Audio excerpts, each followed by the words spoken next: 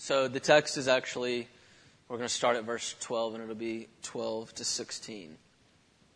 Unless I've prepared a sermon on the wrong text. No, I'm just kidding. It's definitely 12 to 16. Sorry, we're going to start at verse 11. Blessed are you when others revile you and persecute you, and utter all kinds of evil against you falsely on my account. Rejoice and be glad, for your reward is great in heaven. For so they persecuted the prophets who were before you. You are the salt of the earth. But if salt has lost its taste, how shall its saltiness be restored? It is no longer good for anything except to be thrown out and trampled under people's feet. You are the light of the world. A city set on a hill cannot be hidden. Nor do people light a lamp and put it under a basket, but on a stand, and it gives light to all in the house. In the same way, let your light shine before others so that they may see your good works and give glory to your Father who is in heaven. Well, so far, this is God's holy word. Let's pray together. Our Lord and God, we ask as we look at your text, your word, your revelation to us for a few moments, that you would be with us by the Spirit and give us illuminated eyes to see the truth. And we ask for this in Jesus' name. Amen. So we're in our series on the Beatitudes, and this is our third look. I want you to begin by coming back with me to the Beatitudes themselves. Sorry, on the Sermon on the Mount, to the Beatitudes themselves. We're looking at the phrases today, you are the salt of the earth, you are the light of the world. But I want to say that this passage actually begins in verse 11. Okay, the last Beatitude is where we have to go to understand what Jesus is doing with the metaphors of salt and light. Look again what it says in verse 11. Blessed are you, or blessed you are, when others revile you and persecute you and utter all kinds of things against you falsely on my account. Rejoice and be glad, for your reward is great in heaven. For so they persecuted the prophets who were before you. So Jesus ends the Beatitudes with a promise and a pledge that if you live the beautiful, blessed life that we've been talking about the past couple of weeks, you're going to get persecuted. You're going to get reviled. The world, by what we mean, that public space that exists as culture, outside of the walls of the church, is going to see you as a dispensable commodity, right? They can throw you out. And we've seen that throughout the history of the Scriptures and throughout the history of the Christian church's relationship to the world. You're dispensable. Now, the question that we're coming to tonight, when we approach the subject of salt and light, is this. In the background, Jesus is tackling this question. What do you do when that happens? What does the church do when it gets reviled and persecuted? When you become a dispensable commodity? Now, one response is quite easy. It's compromise, right? You relate to the institutions that are outside of the church walls by just being like them. You relate to the culture in such a way that you might be called secular, like the term that we use for normal society. But the point of this text is that Jesus has already presented the Beatitudes. He's already presented to us what the blessed life looks like, what the beautiful life looks like. And so his presumption is this. Look, if you're pursuing the Beatitudes as a Christian, as a believer in the resurrected Christ, then compromise isn't an option. Okay? So what are the other options then? What are the other options? And I think the option that Jesus is really trying to tackle for us tonight is actually the total opposite of compromise. The total opposite of compromise. What's the basic response that human beings have when they're made fun of? What's the basic response that people have when they're considered by others to be a loser of sorts? What do you do in your work environment when that particular group of colleagues, who are the obvious leaders of the social context, keep speaking in a way that degrades women, that has jokes of Jesus as the target, and they know it bothers you. They know it bothers you because you're just the token Christian, right? What do you do? And one of the opposite responses of compromise, often that we're tempted towards, is isolation. It's to do the total opposite thing of compromise, and that's to run away, right? You go to work, you do your job, and you get out of there, right? You don't interact with public spaces. You don't consider yourself to be a part of that culture and that world, right? This is where you make your friendships. This place is where you do everything, and your life is about getting to this context, right? And so the thing that Jesus is addressing here is that the right approach? Is isolation the right approach? Is the monastic life, to run away or to just be totally separate, the right approach? When we do things like that, then the outside world becomes a place that we tolerate, that we pray for perhaps, that we live in, that we work in because we have to, but it's not one that we enjoy or participate in or make friendships in or engage or know anything about the culture or any of that. And for a lot of us, what that ends up looking like is something like we vote on occasion and our cultural interactions are mostly just watching Netflix at night in our bed, right? Is that the response that the church should have to the culture? That's the question that Jesus is getting at tonight. So we have compromise on the one hand and isolation of the other. Now, this was an issue in Jesus' own day. There were two groups in the first century that were acting like this. One were the Zealots. They were both groups that tended toward different types of isolation. Okay, the Zealots were political and social activists. All right, they wanted to reform the whole order of things, the Roman order, the way Judaism related to Rome, and all these things. And so they were they were prone to even things like murder. I mean, it was a total religious activism of sorts. But what they did was they lived in an utter isolation from the normal community and would make religious attacks upon it. Okay, this type of activism obviously is not in comport with the Beatitudes, right? But there was another group also called the Essenes. And the Essenes did something similar. They moved to the Dead Sea, to the shores of the Dead Sea, and just stayed there and never saw society at all, right? So it was an extreme monastic attitude, a total separations. And what Jesus is getting at in this passage is that none of these options make sense for the blessed life. How are you going to be a peacemaker in an isolated situation like that, or in an activist situation like that? So the question that he's exploring is this: you're not a compromiser. You don't look like the world. You're distinct. You live the life of Beatitudes because of Jesus Christ. But you also don't completely separate yourself from the culture and the world. You don't get away from its institutions. You don't stop caring about what's happening out there, right? So what are you? And here's the first thing. You are the salt of the earth. You are the salt of the earth.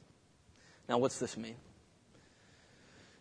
Everybody in here knows something about salt, right? You probably have had some salt today. There's salt in your body right now. If there's not, you're not going to make it much longer. Salt is a preserving agent in the ancient world. It's a flavoring agent, right? So that's fairly common knowledge. Salt, it was used in past centuries to preserve things, especially to preserve things like meat and other things.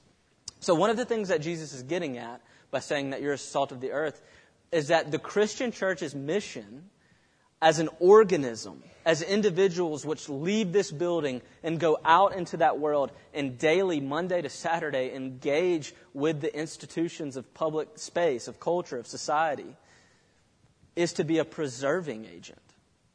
Now, in theology, one of the ways we categorize this is we call this doctrine of common grace. In other words, it's one of our missions as the church to go out and be the hands and feet of God at preserving the decay that happens in the public space, right? We all as human beings are on the path of entropy, decay, both spiritually and physically. Our bodies are going that route, but also it's the natural state of our hearts to go that route. And so what we mean when we talk about common grace is that God says in His Scriptures that He shines the sun upon the just and the unjust, upon those that are saved by grace and those that aren't saved by grace. He brings the rain to fall upon the land, no matter if it's the Christian's farm or the non-Christian's farm, right? look, in the Garden of Eden, when Adam and Eve fell, if God would have done exactly what should have happened and what he said was going to happen, then Adam and Eve and the whole world would have just died. That was the promise. But instead, what he does immediately, instead of killing everything, instead of taking back creation, is he curses it. And even that curse was an act of common grace, you see. It was an act of looking upon the whole of the cosmos and saying, you don't deserve to exist anymore, but by my grace, I'm going to let you. I'm going to send my rain. I'm going to send my son. I'm going to send Noah. I'm going to send the covenant, right? I'm going to preserve this world. And so one of the missions of us as being salt is to be agents of preservation in the world, of upholding the moral order to the best of our ability, of being engaged with the public space so that it maintains some semblance of universal justice. Okay, so that's the first thing, agents of common grace. It's also, if you look at the text with me, verse 13, it's you are the salt of the earth. Of the earth. Actually, the word there is probably better said to be ground. You're the salt of the ground. Now, what does he mean by that? Well, there's a number of ways we could take that, but I think one of the ways is this. Ever since the Garden of Eden, the Hebrew writer there, Moses, used the word ground all the time, all over the place. It was humans' mission to till the ground, right? Whenever Adam and Eve fall, it's the ground that gets cursed to bear up thorns and thistles, right? In other words, what he's saying is the whole cosmos, the ground, literally, the natural environment around us, all of those things are subject to what happened at the fall. So when he says you are the salt of the ground, you are the salt of the ground, you're the salt of the earth, he's saying this, look, it's not only the public people that's your mission of preservation, but it's also a connection to the actual world. That this physical material space is going to be renewed and restored to be God's kingdom in the new heavens and the new earth, and we ought to care about it. I'm not going to flesh out what that means because that would bring us into all sorts of crazy politics stuff, and that's not our place to do that here. But it's at least to say this, that the scope of redemption includes questions about physical material space, about ecology and all those things. And those are questions that I think this text is pointing us to wrestle with. Now, those are the two, I think, most obvious things about what it means to be the salt of the earth. But there's also a third. And this one's not as well recognized. In the ancient world, salt also performed another function. Not just preservation and flavor, right? But in the Old Testament, actually 5 times, salt is used in a different way. Listen to how it's used here in 2 Kings chapter 2. Now the men of the city said to Elisha, "Behold, the situation of the city is pleasant, as my Lord sees it, but the water is bad." People were dying from drinking the water here in this context. This is a very typical crisis, ones that many nations are facing today. And the land is unfruitful. So Elisha said, "Bring me a bowl and put salt in it." So they brought it to him. Then he went to the spring of water and threw salt in the bowl and said, "Thus says the Lord, I have cleansed and healed this water. From now on, neither death nor miscarriage shall come from it." In other words, salt doesn't only flavor and preserve in the ancient Near East, but it purifies and cleanses. It purifies and cleanses. So we could say this, our role is not only to preserve, to protect, but also to purify and cleanse and give life to the world that is tending towards decay. It's not to be an activist, it's not to be in isolation, but it's to seek for its peace and its prosperity and its transformation at times. Now look, this is not an ethic that says, you go out in the world and you do justice and you do mercy and you do peace and you're going to see everything change. And all of a sudden we're going to have a true Christian monarch or anything like that. No, not at all. Jesus promises us that we will be persecuted. That's not going to happen. But nonetheless, it's a call to a particular ethic, right? An ethic that lives out the Beatitudes in public space, that hopes that hopes in a transformation that will mimic in the smallest of ways the life of the new heavens and the new earth that's coming in Christ. Listen to what Jeremiah says, or to what God says to Jeremiah about how to treat public spaces, about how to treat cities and architecture and water and health and all these things. He says to Jeremiah, "Seek the peace and the prosperity of the city to which I have carried you into exile. Pray to the Lord your God for it, because if it prospers, you too will prosper." In other words, this is our home. The world is our home, but it's been perverted and diluted and ruined by sin. And that Jesus Christ came on a mission of restoration and says, one day I will make this place new. I will make all things new. But for now, your mission is to be salt, is to preserve from decay and to cleanse wherever possible. I've carried you into this city, into Edinburgh, to seek its peace and prosperity. Pray to the Lord for it, because if it prospers, you too will prosper.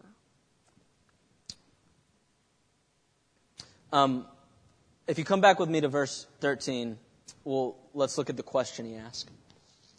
You are the salt of the earth, but if salt has lost its taste, how shall its saltiness be restored? It's no longer good for anything except to be thrown out and trampled under people's feet. This is what he means by question 13. If you tend toward compromise or you tend toward isolation, then what use are you? In other words, what use is the blessed and beautiful life if it's not being put on display outside of the walls of the church? That's like throwing salt on the ground and walking on it. Doesn't make any sense, right? If you're a parent, you might have had this experience. My 2.5-year-old Ethan, because we put salt on the table, always wants to have a ton of salt on his food, right? It's just there. And so any spice or condiment that sits on the table, it doesn't matter what it is, he wants it on his food, right? And so he asks one by one, now it's time for ketchup, now it's time for salt, now it's time for pepper or whatever. And so we give it to him, right? But what do we do? What do you think we do? Right? We take the salt and we open it just a bit and we pretend and we shake it, but we actually shake it onto the table or the ground right next to his plate. Right? We don't give it to him. We just pour it on the ground, and he's very satisfied. He thinks it's all over his food. He has no idea, right?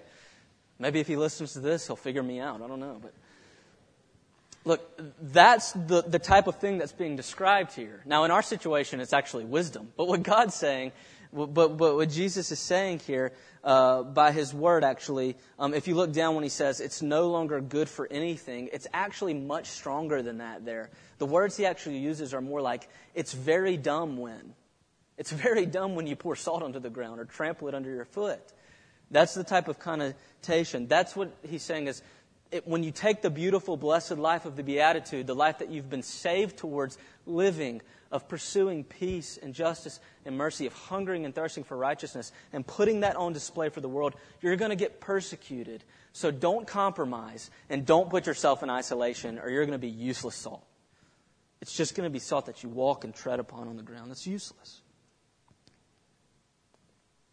So far from being a command to isolate from culture, it's a command to get stuck into it, to dive in without being like it, being distinct from it, having a theological vision for it, but being very much engaged. Secondly, the second metaphor, you are the light of the world. Now, these are in parallel.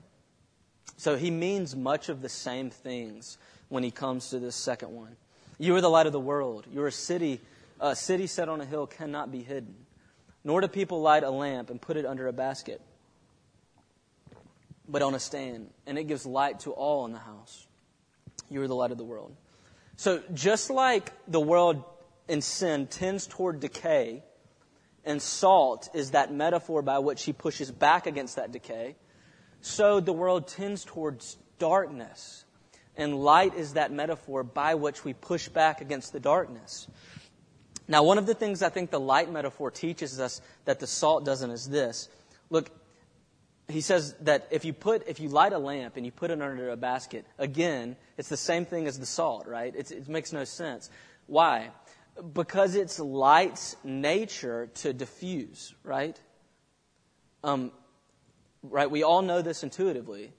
When you turn a light on, right, it does one thing very fast, and that's travels and diffuses and spreads and fills up space, fills up the whole room. And any darkness that was in the path of that ray is exposed, right? It's come to light. It's neither the nature of salt to be put on the ground and walked upon, nor is it the nature of light to be put under a basket, right? It's the nature of it to diffuse, to spread out, to be an organism that enters into that public space. Everywhere it goes, it can be seen. Why? How? Not because it's seeking to be seen, but because it's living a blessed life, a life of beatitude, a very distinct life. Now look, this actually would have hit a lot harder to the Jesus listeners than it does to us, right? Because they would have heard something a little bit different about putting a light under a basket than we do, right? If I had a lamp up here and I lit it and I put it under a basket, well, so what? It's not that big of a deal, right? We have lights. We have all sorts of things. But in the pre-modern world, life was structured very differently, right? Why? Because they don't have electricity. And so normally, a normal routine in the pre-modern world, if we can just get our minds around this, is people don't live off of clocks. They live off of natural light. And so when you're living an agrarian lifestyle, a lifestyle of farming and all those sorts of things, and bringing your food to the local markets, when darkness hits, and you go to bed, right? And normally, maybe not even in the first century, but in other times throughout history, what's happened is that they've burned oil lamps, but this is so expensive for the average person that normally it's best just to go to sleep at darkness. And what they would typically do is they would get up in the middle of the night, a lot of them, maybe around midnight or 1, and take almost a sleep break and light that lamp for 1 hour and write letters or hang out with their family or do whatever, right? There's an economic aspect to this that we don't see as people in 2015. Look, what Jesus is saying here would have been an abusive use of resource. It would be wrong against both the nature of light and the economy, right? It would be abusive. The discomfort that Jesus is garnering here in his listeners is that in both cases, salt and light, things are being used in discord with their intrinsic nature. So, he's saying this: it's not the nature of a disciple to be isolated from the public sphere, from the culture, from the world. It's the nature of a disciple to diffuse into the world, to leave the church building, and to go out into the public, and to not be bland or dark, but to be salt and light. One of the main reasons for this is that the world has always been a place that was supposed to be God's kingdom. Okay? That's an important theological truth to stick in, that the world has always been a place that was supposed to be and is going to be, once again, God's kingdom.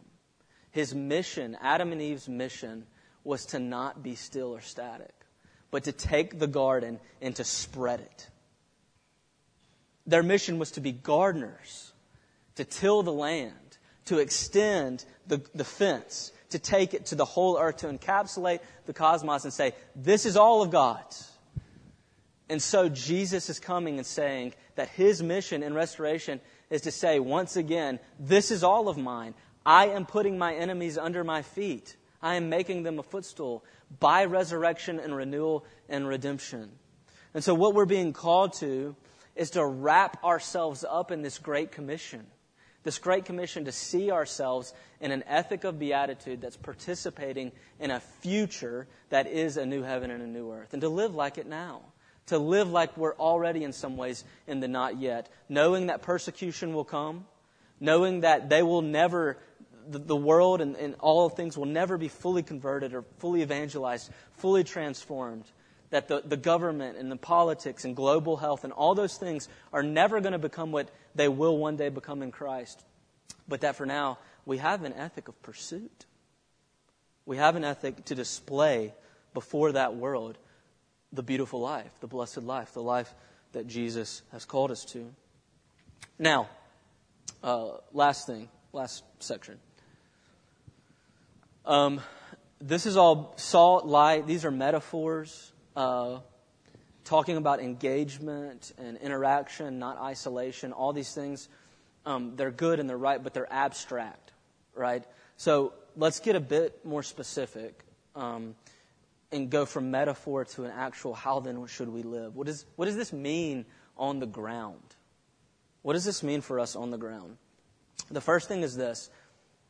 It's a call to live with a definite purpose for both you and the world. Okay, it's a call to live with both a definite purpose. By living the blessed life, you do one main thing, and it's found in verse 16. In the same way, let your light shine before others, so that they may see your good works. That's the beatitude life. And give glory to your Father who is in heaven.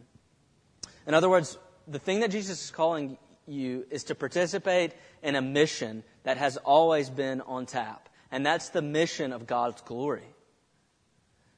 Our catechism tells us in the confession that we confess that we exist for the glory of God, to enjoy Him and glorify Him forever. Look, the whole point of existence is God's glory. God's mission is His glory. And it's our mission in the Great Commission to be called unto the participation in and for His glory. The call to engage in that world is a call to put on display the glory of God. If nothing else, it's simply living what we were made to live for. Living for the glory of God. By the blessed life, you not only glorify God, but you uplift others, this text says, into seeing and knowing the glory of God themselves. In other words, from Paul, you are the temple. There's no longer a temple in Jerusalem by which we go to worship. You are the temple. Believers in Christ, where the Holy Spirit dwells bodily on this earth, is you, is Christians. We are the temple of God, and we are the vehicles of the display of God. There are millions of people out there that are not going to crack a Bible, and they're especially not going to do it until they see a beatitude life.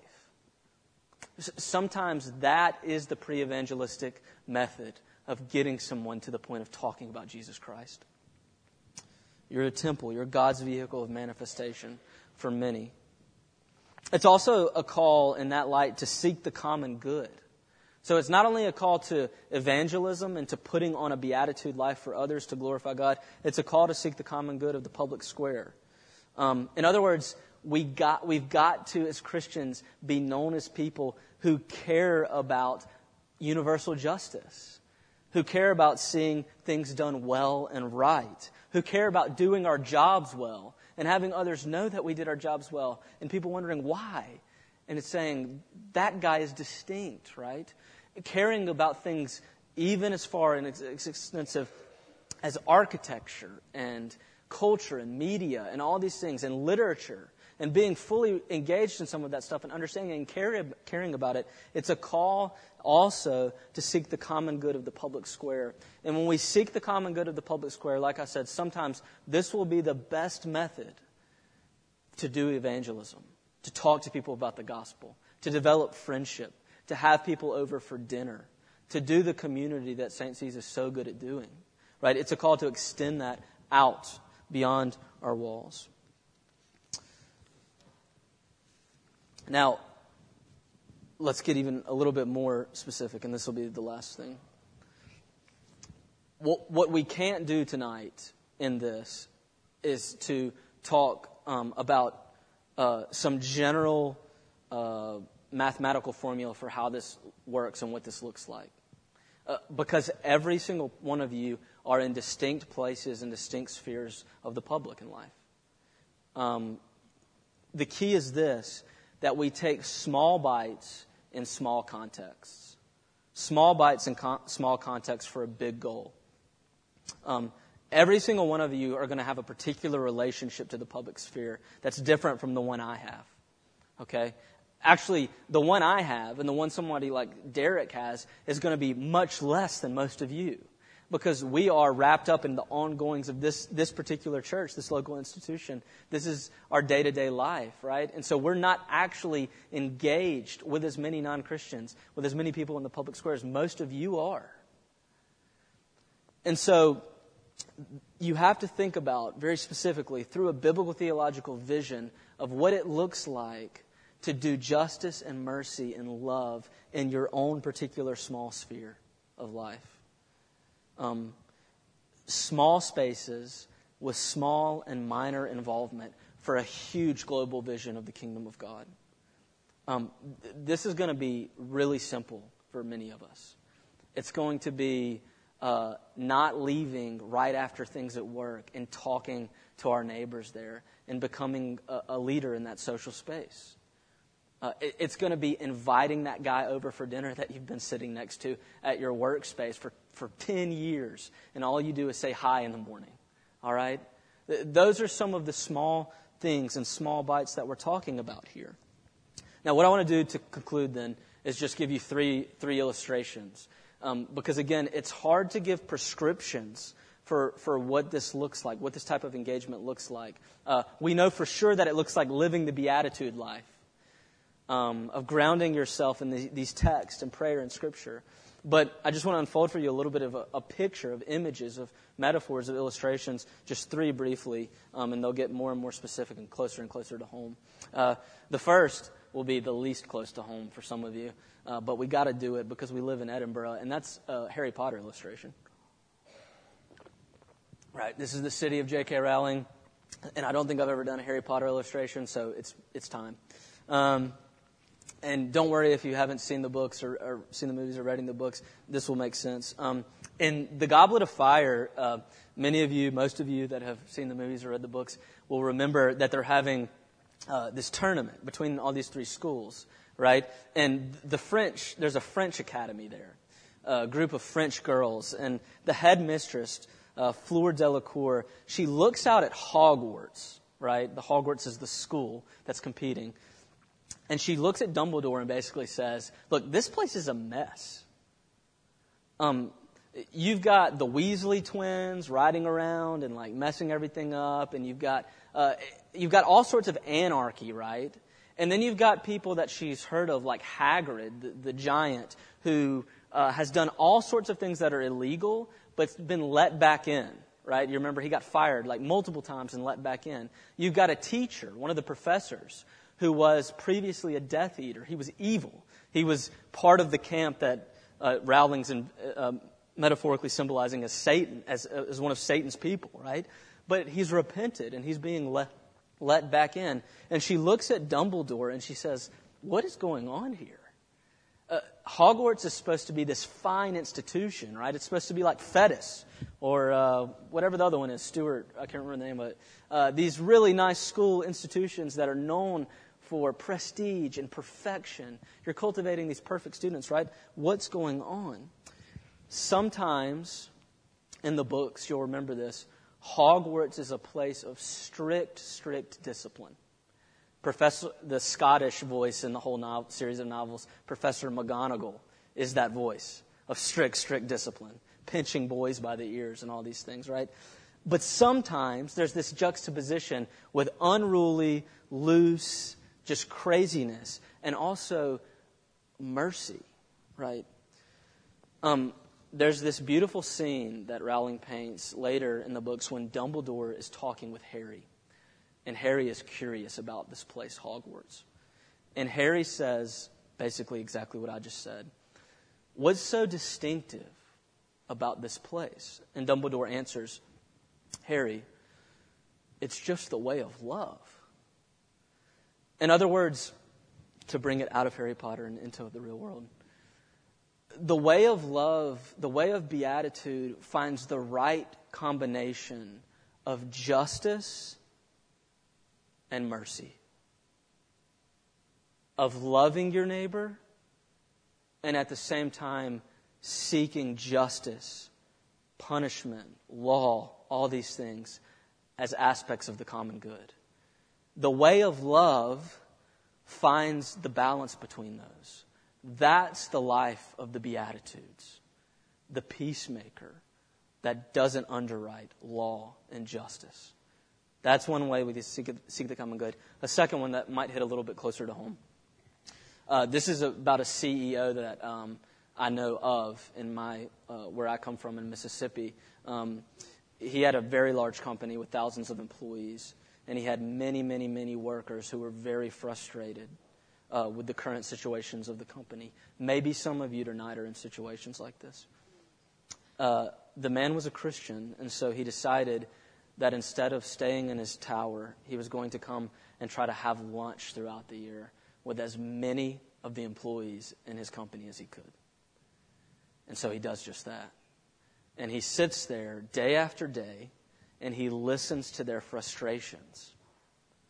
And he lets them tell him how much they hate him and how frustrated they are with how he's run the company in this direction and that direction. And he defends himself, and he tries to tell them, this is why I did this is why I did that. But look, I'm here for you. I'm glad you could tell me this. I'm glad that you told me. After he does this for a year, sometime later, he gets a letter in the mail from one of these employees. And the letter says, "Dear sir, I want you to know that a year ago, I bought a gun.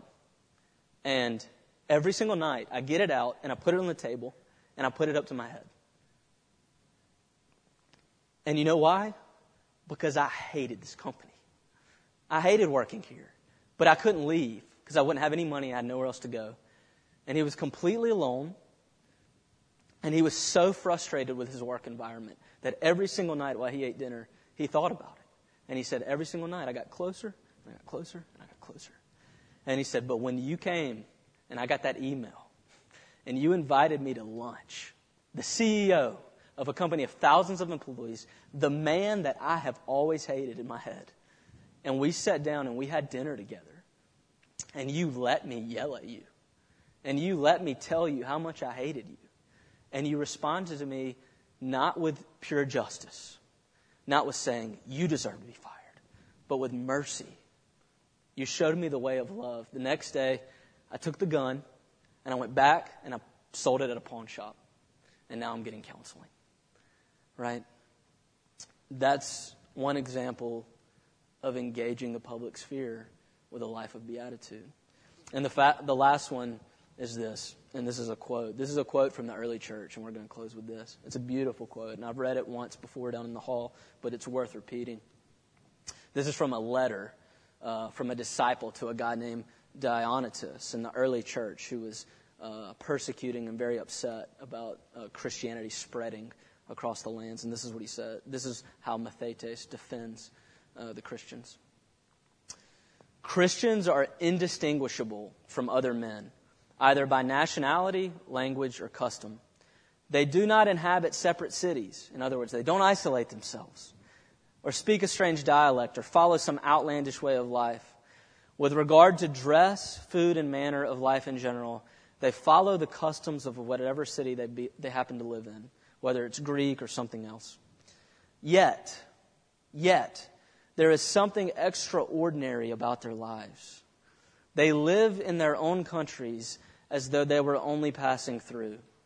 They play their role as citizens. They're the best citizens. But they labor under all the disabilities of aliens being persecuted. Any country in the world can be their homeland, but for them, their homeland, wherever it may be, is a foreign country because they know their home is in heaven. Like others, they marry and they have children, but they don't expose them. What he means by that phrase, if I can just pause, we're almost done with the quote. I know it's long, but it's really good. What he means by that is when they have children, they don't sacrifice them to other gods. And what he means by marriage is that they don't share their spouses with one another. And that in itself was transforming the culture of Rome, I can assure you. They share their meals with one another, but not their wives, he says. They live in the flesh, obedient to the laws, yet they live on a level that transcends the law. They do even more than required of them. Christians love all men while all men persecute them. Condemned because they are not understood, they are put to death, but they know they will be raised to life. They live in poverty, but they are rich. They are totally destitute and poor, but they possess an abundance of everything. They suffer dishonor, and that is their glory. They are defamed, but vindicated. For the good they do, they receive punishment of malefactors. But even then they rejoice as though they were receiving the gift of life. They are attacked by Jews and by Greeks, yet no one can explain the reason why people hate them. Is the principle by which you walk out of the door in the morning grounded in the fact that the resurrected Jesus Christ has called you to a life of beatitude, to be salt and light to a world that is decaying and dark? That's the question I'll leave you with. Let's pray. Our Lord and God, we ask that you would make us people who long to be salt and light. Father, it's so hard. We wake up in the morning and we think about a million other things. And so we ask, Lord, that you would change our hearts to be people who are obsessed of living the Christian life with an ethic of beatitude, of peacemaking, of justice, of mercy, of the way of love, while all the time looking to pronounce Jesus Christ as the true Lord, as the ultimate truth, by never compromising, but never being isolated. We ask, God, that you would make us into people like that, and we pray for that in Jesus' name. Amen.